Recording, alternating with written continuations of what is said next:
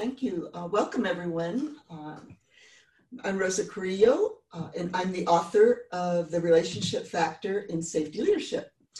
And I just want to take a moment for each of us here in the room, in the Zoom room, to just say your name and where you are, and if you're working with a company or just very briefly, just who you are. So why don't we start with Phil? Oh, Philip is muted. How about you, Bill? Hey, I'm Bill Nelson. I'm in Houston, Texas. Retired about 3 years ago from DNVGL. Before that, spent a lot of time at the Idaho National Laboratory and also 3 years at the Halden Reactor Project in Norway. Oh, wonderful background. Phil? So I'm currently in the United Arab Emirates. So I've spent 42 years in the nuclear industry. I'm over here as a safety culture specialist. So are you connected to Lisa? No, I don't think we've met. No, I don't nice think we to have. meet you. Lisa, where are you? I'm in the Netherlands. Okay. But you worked with, why don't you just talk a little bit about, Sure, I'm Lisa Landy. I'm one of the hosts for the Safety View. I was with Los Alamos National Laboratory for 15 years as a licensed psychologist, but facilitating leadership development and also safety culture and organizational culture and development. And about a year ago, started my own consulting organization focused on the same aspects of organizational development. Wonderful, thank you, Lisa. Earl? Yes, hi there, Earl Carnes. I'm retired, like Bill. I'm fiddling around doing a few things. I also am predominantly nuclear in my career. Started off commercial, worked with the Institute of Nuclear Power Operations, then gravitated to the U.S. Department of Energy. And this is the kind of work predominantly that I did in addition to policy and some inspections, that kind of thing.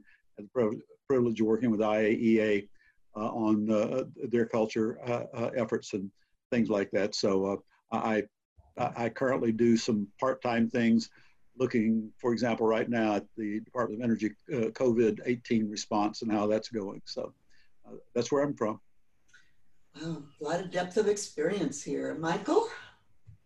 Hi, I'm Mike Teague. I'm a retired firefighter who is working on with a group of people to bring the safety to human and organizational performance stuff into the municipal fire service. Neat. Wonderful. Well, that's great experience. A lot of complexity there. Just a little. Just a little. And Paul? Hi, I'm Paul Daly. I'm in Dublin in Ireland. I work with a civil engineering company. I suppose I've been kind of signed into a few of Ron Gant's sessions there, and I'm relatively new to LinkedIn, so safety leadership popped up, so I clicked. All right, welcome, Paul. Lindy? So I'm Lindy Scott. I'm here in South Africa.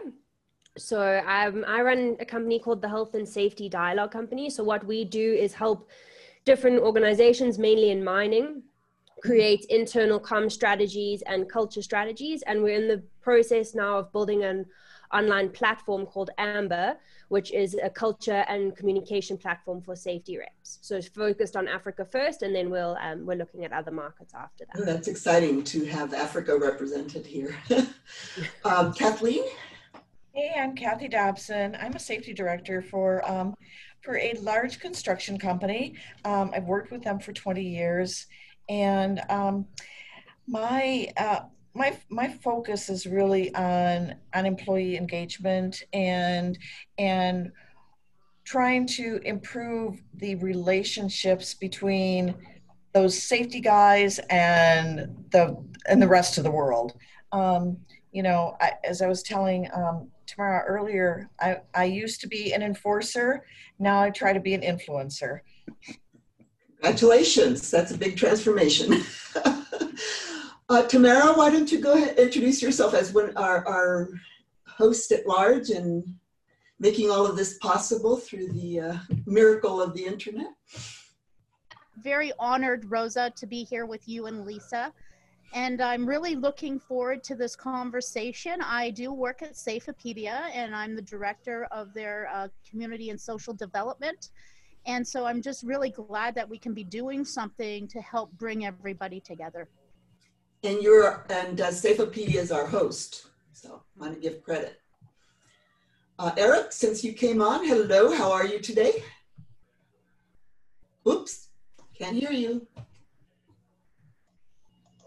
Can you hear me now? Yes. Okay, thanks. My name is Eric Labonte. I've been actively researching trends in safety for about 1.5 years now, but I've been working at Velocity EHS for about 2.5 years roughly. My motive is to simply provide digestible, actionable, and easy to read content for safety professionals so they can get information on how to improve their day-to-day instantly away from technology, and using technology to just simply complement existing processes, but using their mind and relationships to kind of build some impact that maybe can happen through a simple perspective change. And I'm learning that is possible. So I'm here to learn from all of you more so than what I have to contribute. So I'll probably be humbly listening the most of the time today. Thank you. Don't be too modest, Eric. Eric has a great model that I think would be great if safety professionals, especially getting started in the profession, you know, how to address some of the people issues. Let's see. I don't know if Harvey wants to introduce himself or Jim because they're Sure. My name is Harvey Liss. I work for a company called Culture Change Consultants. I've worked on safety culture change for probably 20 years with about 70 different companies. And I have the proud distinction of having been trained by Rosa Carrillo. Thank you, Harvey. And Harvey also has a lot of worldwide experience, Africa and Mexico, I mean, everywhere, right? Worldwide. Worldwide, yeah. And Jim, you're not Hey, on good visual? morning, Rosa. Good morning, Jim. Hi, I'm Jim Marinas. I have a background in nuclear power generation for electricity, rode submarines in the nuclear Navy, have worked around the Department of Energy complex in various research aspects, and in the last 5 years have branched out and do consulting. In what field? All of those. All fields, all right. Well, you can see that we have a huge depth of knowledge here. So I'm not here to be a teacher. I'm here to introduce some ideas and hopefully get some dialogue going because we're all tired of the talking heads and PowerPoints. At least I am. So I just wanted to, this is our very first time getting together. Tamara and Lisa and I thought about a few ground rules that we thought would help our dialogue and conversation. I don't think any of you will find it strange, but one is that to build on each other's ideas. So when we're going to, speak up and continue the conversation, let's acknowledge what went before, especially if we disagree, which we think is great if we have different points of view. We just have to acknowledge that the person that came before us. So if you disagree, then just repeat what you think you heard and have the person just kind of acknowledge, yeah, that's exactly what I said. Let's use the words I think and I feel so that we own our ideas. Any reactions to that or other thoughts in terms of what would help our dialogue just be open? We want to create a safe space here so that people can be authentic, be themselves, try out new ideas that maybe if you're thinking, wow, if I bring this up with my management team, will I be laughed out of the room or will I lose my credibility? So we want to leave all those kinds of worries outside the door. It's not an easy thing to do, but we're going to do our best. So any thoughts on that?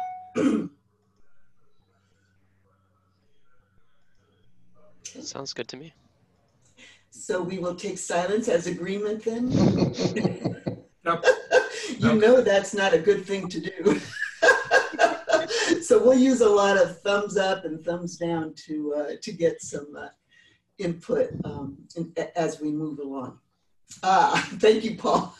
Hey, yeah, that's right. We have emojis here that we can actually use during our talks. All right, so let me open up with some thoughts that I've been having since I published my book, and some of you might have read it, The Relationship Factor in Safety Performance, how to get employee engagement.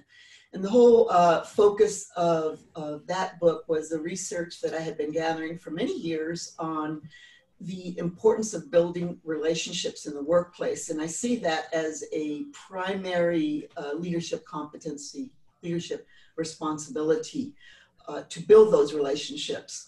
And so in my book, I expound on a lot of the reasons why and the research, which is very interesting, and it may come up during our discussion.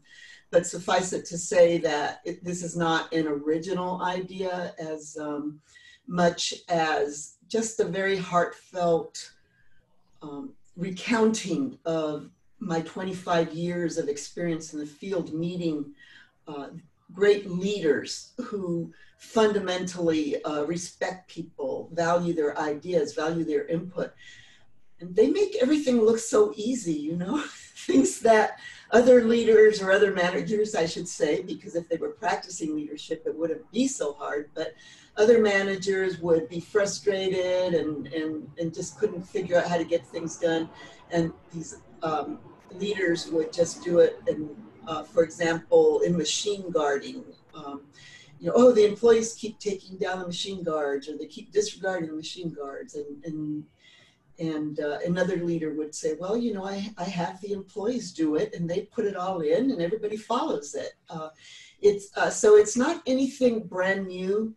And I started thinking about, okay, so what is the difference then, since the information has been out there for decades that relationships are important, and that in fact they contribute to productivity, better safety, better attendance at work, better collaboration, less conflict.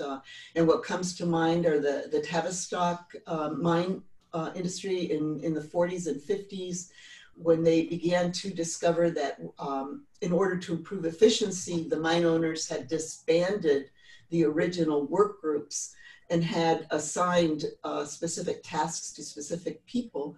And for some reason, production went way down, accidents went up, people were reporting in sick, absent, and the Tristan Emery, Fred Emery and Eric Trist said, oh, we've actually broken up the natural structure of, it's almost like a family, right? The relationships on the team where people looked out for each other. When somebody got injured or hurt, they would actually take care of that person's family. They would help feed them and clothe them.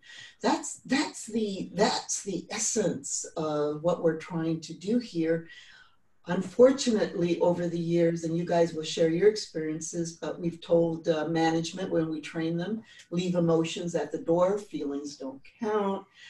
We have to do efficiency, put the emphasis on lean organizations and cost savings. And people don't realize, I'm not saying that people are bad, they just don't realize that they're actually undermining the social structure that makes the organization successful. So the social structure, my current motto is putting the socio back into socio-technical. And so you'll be seeing that a lot, socio-technical safety, which is not new again, but somehow we have to get, especially in our educational system and in our practitioners, a really clear understanding that if the social systems aren't functioning, it doesn't really matter how good your technical systems are, because that's why people aren't following the guidelines, they're not following the rules, they're not listening to each other, they don't trust management. And then we're not getting that information that we need. So we all say the most important thing is trust and open communication, but do we really understand exactly how that is built in the organization? I don't know if I've said anything so far that resonates with you.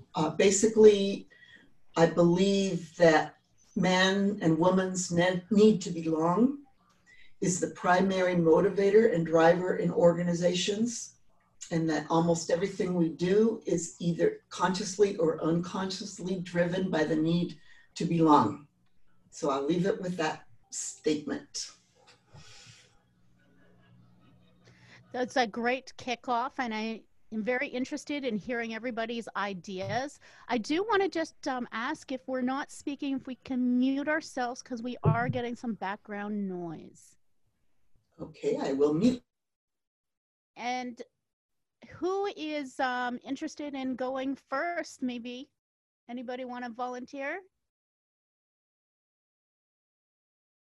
Yeah, go ahead, Philip. So I work in a very multicultural organization.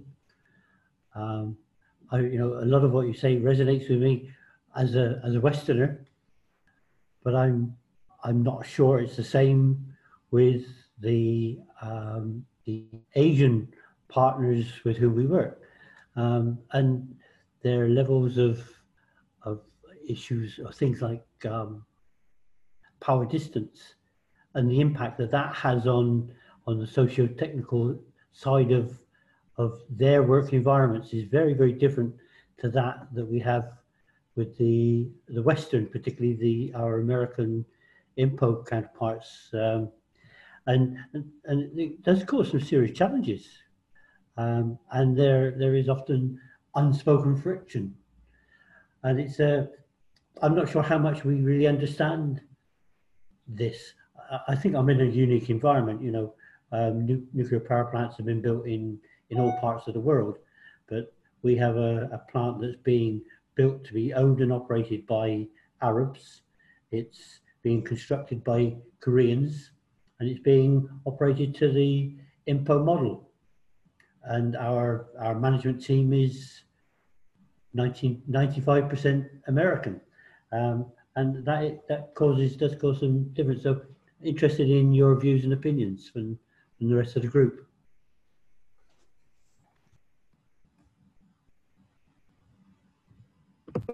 Now, that's a really excellent point, Philip. And I'd like to hear from the folks that have worked in the Middle East and Asia, because power distance is very real. So anybody with experience on that subject?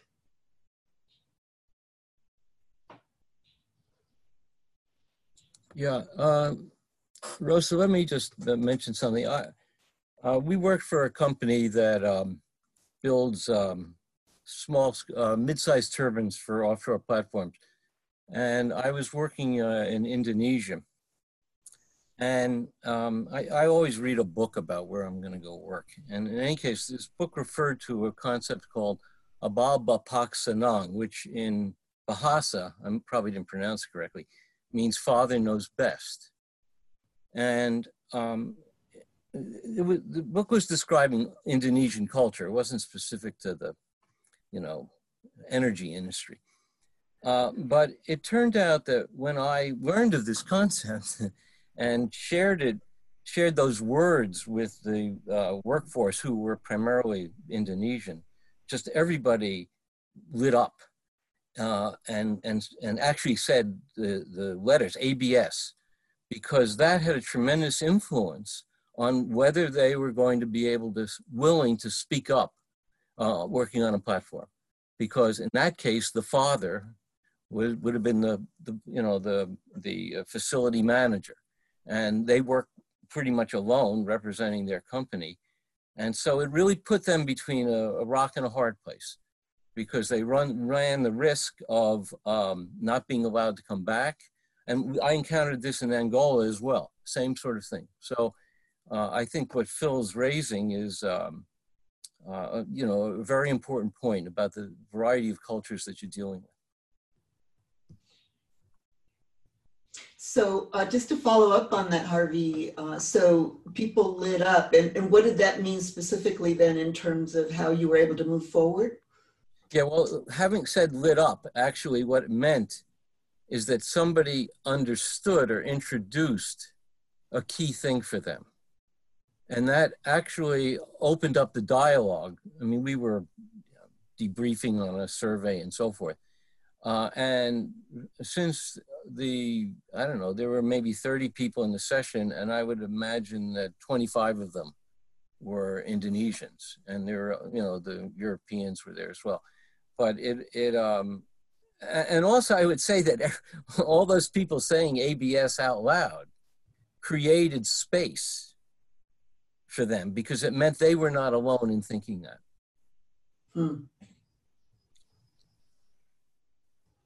So leveraging the culture, leveraging a deep belief in the culture opens the way. And back to Phil's point, I don't know what everybody's reaction to this is, but there is power distance, but the need to belong remains constant and consistent. It's just that there's different rules to belong in each culture. Each culture has its own rules to belong. So I think it behooves us to find out what those rules are. I would just relate to a true story, a real story. And it poses some questions associated with power distance and the depth of it, the depth of feeling associated with it. Very close to our accommodation was what was referred to as a golf club. Certainly wasn't a golf club. It was more like a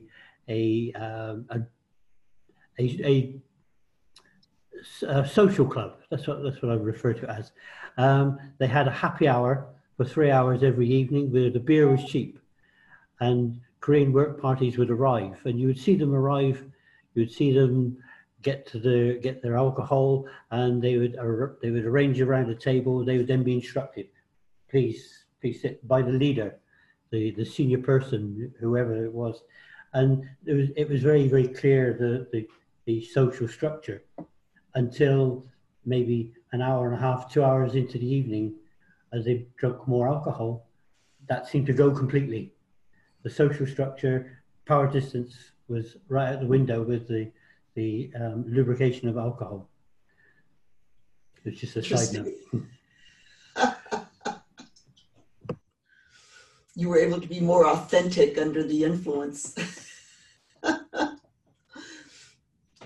Who's holding back? It's my experience that, and I talk about this because some people hold back because they think, oh, I don't want to dampen anybody else's participation, and so we don't want that to happen here. If you have the experience or you have a firm opinion, please throw it out. One of the things that I want to introduce into our ongoing group is that if you want to be a change agent, the place to start is with yourself. Because knowing who you are, being self-aware is the starting place. And that's where the social emotional skills are so important in a leader. And I know I can see you guys, nodding your heads, because the kinds of things we're talking about in terms of leading an organization require empathy. They require the ability to listen. They require the ability to solve and help people solve complex problems, which means that you're not there so much to solve problems, but to be able to engage the group in the solution of the problem. So this is a work starting with yourself in your own personal domain. So you need the systems thinking skills, you need the social emotional skills, and I would say the third of that three-legged stool is mindfulness, which is a practice that keeps you centered and open and able to work in very stressful situations. I can't imagine a more stressful situation than nuclear, having worked in that arena for a long time. There's so many rules and the whole notion of safety culture is so rigid and so ingrained. that it's very stressful. It's a very stressful place to work. So please, feel free to bring in whatever you're thinking of or working on at this point that you feel is really going to make a difference in terms of us being effective and successful. I'll share a bit, if I may, Rosa. Yes, please, Aaron. Okay, just an example. Some of you are aware, but in New Mexico, there is a deep underground mine for the storage of nuclear waste.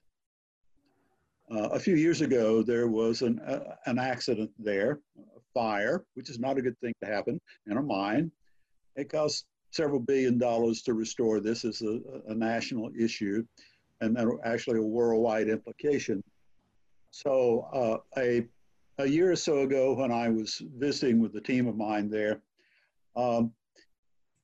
this issue came up about what you were talking about, power distance, subcultures. And the point I want to illustrate by explaining this just briefly is that, as you were touching on, the problem of misdiagnosing a technical or regulatory issue for what in fact is at root a social issue, okay? So all this work was done, you know, to revise the procedures and develop a lot of new processes along the lines of nuclear safety. I go in with a group of mining specialists and have a focus group with them. Very, very thoughtful individuals, highly experienced. They came from a deep mining, deep level mines experience to this operation. So it came out during the discussion that they felt like that the nuclear people had come in and completely disrespected the culture of their discipline. Very accomplished individuals, some with 30 years of experience, and simply said, your experience doesn't matter, i.e. you don't matter. We're in charge, we make the rules. So all the work that had been done for a couple of years was on the making the rules stronger side, not recognizing that the fundamental issue to build from was this relationship between, actually among several competing cultures. And they had brought a couple of new executives in who were more sensitive to relationships. They were using the word relational management, okay? They spent a lot more time working, and I brought up something in our exit comments because I was saying, what does this remind me of? You know, as someone who does oversight, it hit me that what it reminded me of was in, as you well know, the medical world, where you have the idea of the second victim. And so the second victim are typically the nurses, the technicians, so forth, who are involved in some process that suddenly something happened, no fault of their own. Same kind of thing with these mining experts. They were doing what they thought was the right kind of thing to do in their culture. But then other people came and said, no, it was because you weren't smart enough. You didn't follow our orders, things like this. And so, in fact, you had a group of people who were the victims also, okay? They were social victims of things over which they had no control. And by voicing that to the CEO, who was sympathetic, it was, now I have a concept I can deal with, and we can start a new way of having a conversation. So, you know, it's for inspectors, having this perspective you're talking about, trying to say what actually is going on here is a very valuable thing from my experience, because most people get tied up in the technical and legal network out there and just completely miss. You have to go back and start the relationships. Thank you. I'd like to kind of build on that too, because I think I've seen it so many times where somebody will come in and just really take over an environment with their ideas without first kind of stepping back and being humble and checking in, you know, what has actually been going on. And Kathleen, I think this goes to what we were speaking to today about learning from the workers. Would you agree? Oh yeah, absolutely. You know, and you have to understand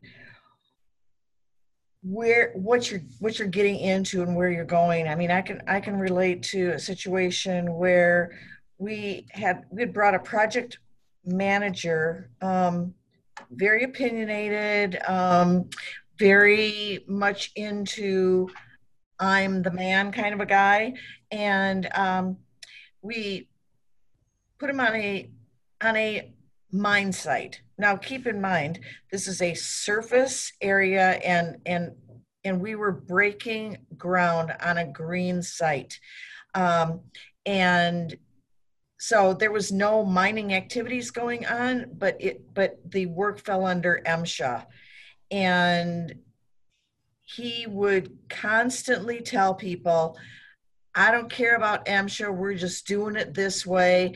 And when it was brought up that there were issues that needed to be corrected, for instance, a berm needed to be placed on a roadway. And he said, we'll get to that roadway at the end when we put up guardrails.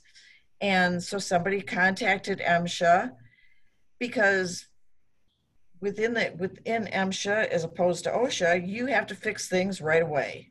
There's no prioritization on which hazard gets fixed first. They all get fixed immediately.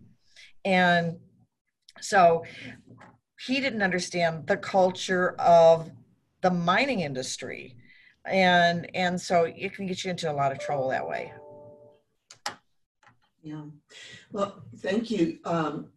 That I want to go back to the social, what did you call it, Earl? It was like a social accident or injury, right? We never talk about what happens to people as injuries, but that's really what it is that when we are disrespectful or don't listen to someone, is it really about the fact that, well, we know the rules and regulations and you don't, or is it because you just disrespected me?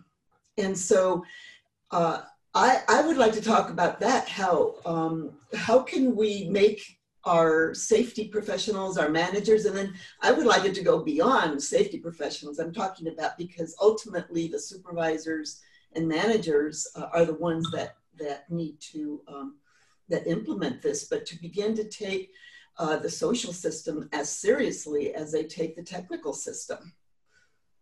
Any thoughts? Rosa, I'd like to throw something out here. Yeah. Can you hear me? I think Yes. I'm off mute.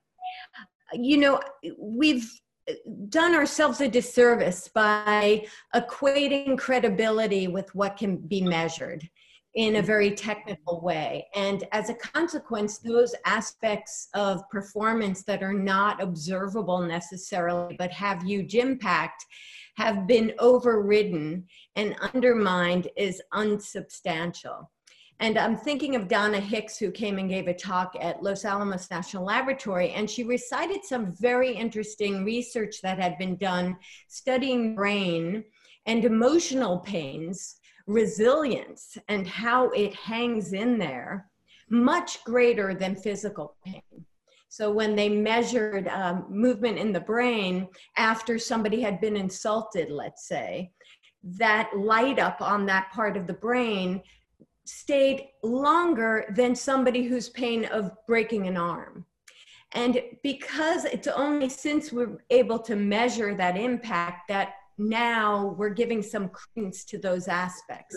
Yeah. Mm-hmm. Long story short, I think that has contributed, that lack of being able to measure and demonstrate impact from the emotional has had a huge impact on our ability to embrace it.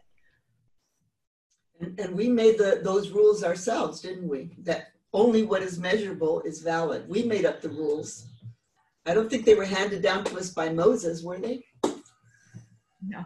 And much more significantly in technical organizations. Too bad Moses wasn't there.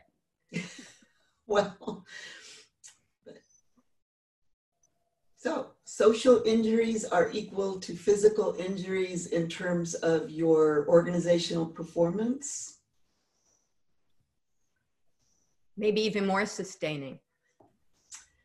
Yeah. More injury. I didn't know about that, those studies that you were talking about. I know I was reading about the cyberball game where one of the team members, they were not tossing it to that team member. That was the experiment. And the part of his brain that lit up was the same part that where you experience physical pain. So exclusion is actually feels like a physical injury. So thinking back in your own life and your own experience, does that ring true for you? Go ahead, Jim. I'll just comment, and there are several on this call that will be able to relate to this, I'm sure.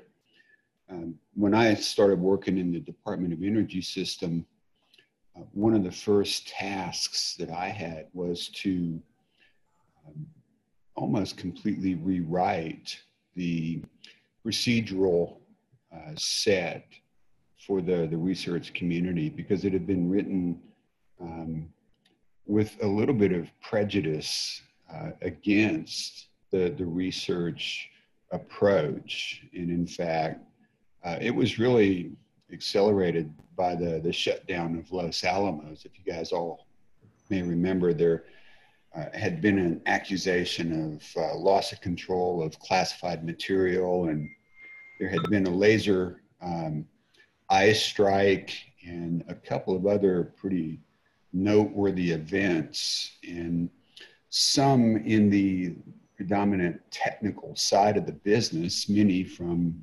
ex-Navy environments, came in and proclaimed that the research community was full of cowboys and buttheads. And that got inserted throughout the Department of Energy approach. And somebody coming in as an eminent researcher was left in a position of having to defend their approach before they could even start doing work. So we had to reframe the conversation, and we had to provide the space for the research community to be able to interact and relate using their own terminology and hold that technical side of the business, which was predominantly procedures and processes and systems based, and all of that conversation at bay, and give the research community the room to be able to talk using their own terminology. Long story short, at least in Idaho, that resulted in a sustained period, decades of unprecedented funding, advances in research, and actual support of a very good work environment for the research community. And it was something that eventually was recognized by the other side, the operations focused individuals. But it was a really tough road. But it was, as you're saying, Rose, it was based on providing an opportunity to have the conversations and the trust and the psychological safety that was necessary for those individuals in the research community to blossom. Mm-hmm. Hey, Jim, I just want to add some very interesting historical perspective that also highlights how culture is so contextual. I was pulled in after Nanos, who was director at the time of the Buttheads and Cowboys comment, by a physicist.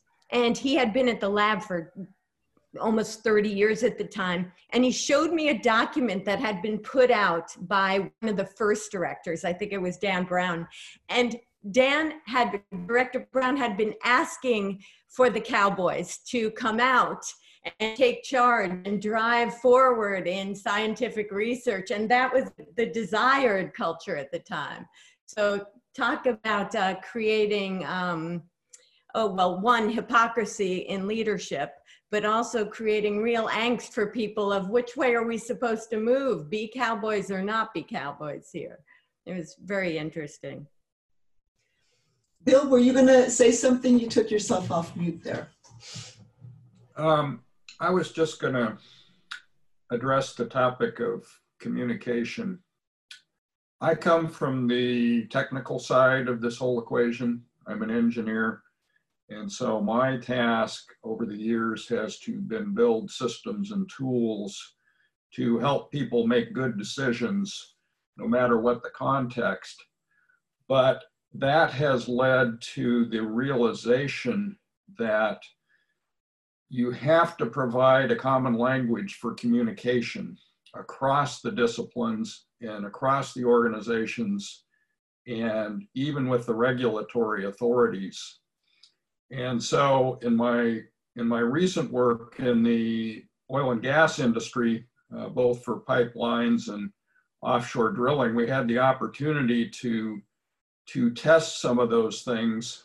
When you've developed tools or structures to support assessment of a situation and making good decisions, they provide a common language for communication.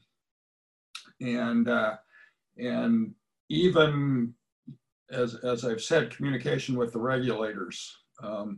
We involved the offshore drilling regulator, BSEE, in the development of a new blowout preventer for deep water drilling. And we were in the process of using this approach and actually capturing the rules for regulatory decision-making during operations. And it turned out to be, from what we could see, a very effective means to create this common understanding so that everybody agreed to what the objectives of the operation were, and you could have upfront some understanding of how you would behave or how you would decide in a certain situation. Yeah, and that's really important to creating psychological safety because people know, right, what to expect. So Bill, as an engineer, what do you think about all this social systems talk? Well, I actually think it's essential because the technical systems cannot function properly if the social systems aren't properly addressed. And so I think we need to come from both sides and meet in the middle and address both. And although I'm an engineer by training and have worked, to develop tools for operations people and engineers and management, you still have to make sure that you've got the social environment so that things will function properly. And as you say, people will feel enabled, empowered to do the right thing at the right time. And in fact, some of our work with pipeline companies focused on that very much because we would get called in after a major accident where the problem was that the operators didn't detect a situation, and you ended up with well, in fact, one of the situations, by the time we got there, the people involved had been fired. And in our analysis of the incident, we weren't doing the initial incident investigation, but in our assessment of the situation, we found out that the operators had not violated the procedures. The procedures did not require them to act within any certain time frame.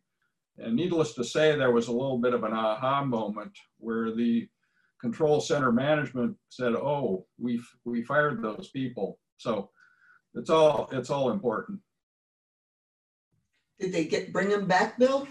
Not that I'm aware of. In fact, I think they said, "Oh, fortunately, they found good jobs elsewhere." Good jobs. Yeah. Pipeline operators were in great demand and still are, I assume. Well, Ed Schein remarked to me the other day that perhaps the social systems are primary because if the social systems aren't in place to support what you're trying to do technically, your your technical solutions aren't likely to work. What do you guys think about that? Because I've gotten some pushback because people say, no, we have to make them equal. We have to make social and technical equal. Let me react to that quickly, Rosa. Yeah. So many of the things that I've been involved with, the system failed because people did not have the right information to make a good decision. So in those circumstances, you can have the best culture. You can have the best culture in the world. Everybody can feel good about each other and have good relations. But if people don't have the right information and tools to make the right decision, it's all for naught. So I think it has to be equal. Mm-hmm. I just kind of wanted to build on this. It brings my mind back to many, many years ago when I first started in safety. And I was in Central America, actually. And I was sent to, they were finding out that the workers were doing things contrary to the procedures that were set out by the North American construction management. And so I was sent over to find out why the workers on the operational side were not going through the practices that had been sent by the management side. And for those of you who know me, I have a social work background, so I kind of come at things from that perspective. And I started talking to the workers, and they thought that what management had set down was totally loco, crazy, because the way that they were doing it was much safer because they weren't putting workers at risk. And so it was like bringing the two to the table to understand that how the workers saw safety for the work to be done was very different than what the North American management, who weren't on the job site at all, were perceiving to be safe. And it was very interesting that when the two came together, how they kind of learned from one another about different ways of doing it. And in fact, the North American management then started to agree on the Rotanians' way of doing it. Although it took more people to do the job, the way that they wanted to do it was in fact eliminating certain risks that the North American management hadn't thought about because they were so used to doing it a different way with different types of equipment in North America that the Rotanians didn't also have access to. So that was a beautiful thing to do, that when that space for conversation was opened, the learning on both sides. Mm-hmm.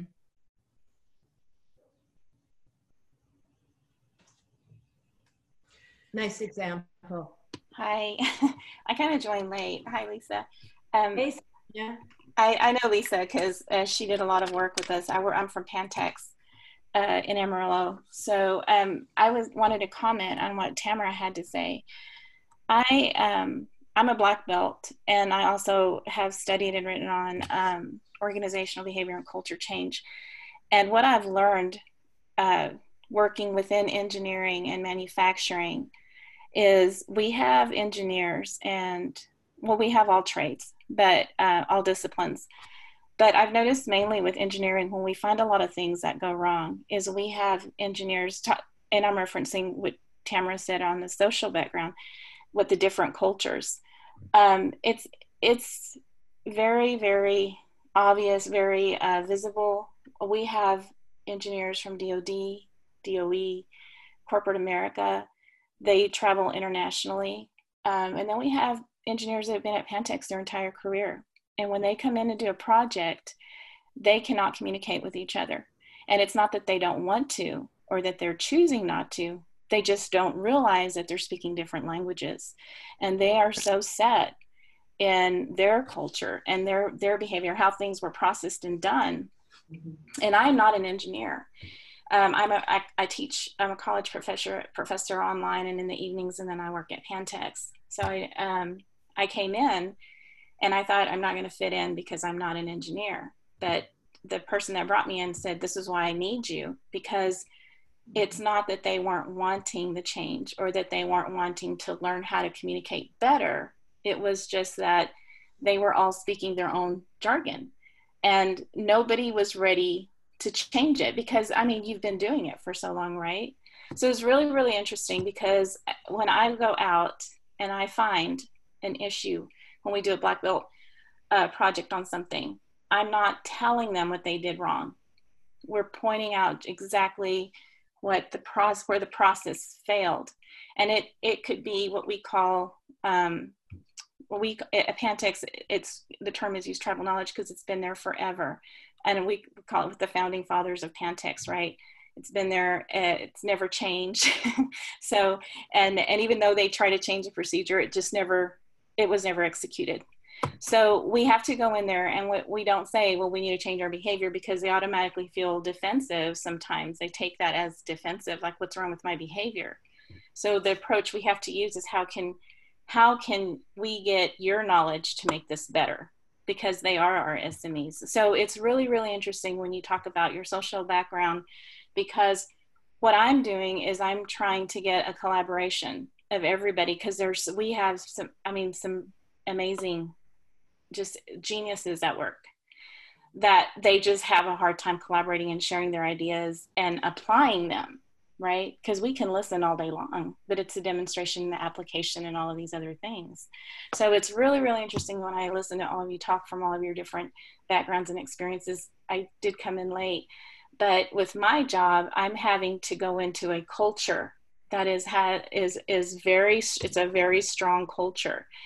And as Pantex has changed with this new contractor, and our mission is becoming a lot more, I don't know what's the right word to say, but we're getting extremely busy. We're getting new programs. We're getting very, very busy. To just keep it very general, it's very interesting, because we're getting a lot more diversity in the engineering world. We're getting engineers that we've never had to use before, that have different focus on different disciplines. And so I'm learning a lot just listening to how the issues that some of you have experienced. And I'm interested in how you don't ever want to repeat history, right? And I've been at Pantex for about 17 years. And so it's really interesting, because I know some of the history, but we have engineers that have been out there 30 or 40 years. And we're trying to and they're knowledgeable, but we're getting engineers that are very new. And so listening to culture and how culture changes and how you're able to impact it. Because you're right, I have seen, we can probably build another building on the amount of money that we've lost in effort, just because someone didn't want to deal with the changes, or there was no communication. Mm-hmm. So I'm also a trainer on ProSci AdCar. I don't know if you guys are aware of that. So I use that model a whole lot. I use that a lot. And I don't tell the people I'm using it, but I use it. I bring that awareness, that desire, that knowledge, the ability, the reinforcement, everything that they need to help them make those changes in steps. So I'm going to have to check out a little bit. That's why I kind of popped in, because I'm teleworking until coronavirus kind of calms everything down here in our town. We're considered a hotspot. So, but I wanted to plug that in, because I'm interested to come back into the next one, because all of this helps me when I deal with people and change, and how I can better apply my models, the tools that I'm using. So I would like to just respond to that one. I see a real connection to what you've just described with the common nomenclature, to what Bill had mentioned a bit ago. And that only compounds the problem, doesn't it? Because they're brilliant and they're locked into their way of pursuing things, these different engineering factions. And now, they also don't have a common means of communicating.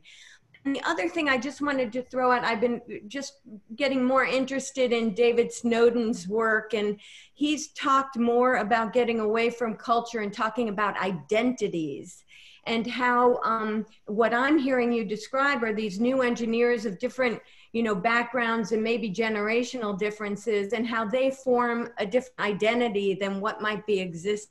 And maybe talking about these as identities and being open to each other's identity is kind of an interesting paradigm shift. I have nothing more to say about that, but that might be future fodder for one of these conversations. Is it identity or is it culture? I agree. That's a great topic, because I would really like to delve into the use of the word culture. Certainly safety culture is out for me, because you can't separate safety out from the rest of the organization. And instead, there's all of these subcultures within the organization, and we have to communicate differently with each one. So that's the challenge that we're in, and I look forward to building on that. And on a last note with Bill, you've raised an excellent point that if people don't have the information, then it doesn't matter how well they get along. And I want to emphasize that the social aspect of safety isn't about friends and getting along, really. It's about understanding how we impact each other, how we're miscommunicating, and having that self-awareness to know that something like that is going on, because that's not something that we're taught in our universities, and even in our management programs. We simply aren't taught to be tuned in to those aspects of communication. So I can give you the best informed article that I can come up with, but that doesn't mean, number one, you're going to read it, and number two, that you're going to understand it. So that's where the social aspect comes in for me. Let me share something briefly. Yeah, I posted we've got 2 videos. 1 or 2 minutes left. I'll be very quick. I posted 2 videos. One's a short video. Both are with Edgar Schein. Edgar Schein in one video talks about his challenge with getting engineers to communicate cohesively. They all had brilliant ideas and they couldn't really put them all together. And I won't give it away, but he solves the problem very simply by getting them, by not, the quote I put here is, it ultimately wasn't, he wasn't trying to influence them in the way he wanted. He had to figure out what was the best way to influence them from the way they could understand. And then the second video is quite longer. It's a Google Talk with, again, Ed Schein. And he talks about his challenges at DEC. And again, so he learned that ultimately that was the potential downfall, as well as the engineers were arguing with each other, and then they broke off into different departments, and there was a lack of communication. And then beyond that, there was also hostility, because people were trying to pitch the best product, and they weren't looking for the best interest of the company. They were looking for the best interest of their jobs, their livelihood, and not of the actual idea itself. So you may like both those videos. I thought they were insightful. And yeah. I just want to, before we sign off, I want to let everybody know that I am going to be sending out an email with those resources in it. And if you do have resources for other people in the group, please share it amongst yourselves. And I also wanted to really encourage people to network with one another, take this opportunity. That's why we're doing this, so that, you know, it's not about just collecting numbers on LinkedIn. It's about making sure that these connections that we're getting are actually helping to drive us as human beings, as professionals, as we go. And I'm just going to put a little plug in that we are doing a Safety Connect virtual conference expo in October, and I'm going to send everybody the link in case you want to register for that too. It's totally free. And Rosa, I'll give you the floor for the last minute. Oh, no, thank you. Thank you everyone for attending. I am very humbled by your presence, because you are all such amazing people and have so much knowledge. So thank you for coming and helping us kick off our experiment. Thank you. I will say I just sent a quote from Diane Vaughn to all of you, and it's speaking to your point, Bill. And we could maybe pick this up as a topic next time we visit. Thank you, Bill. Send in those topics. Excellent. Thank you, everyone. Thank you, everybody. Bye. Bye. Thank you. Thanks. Bye.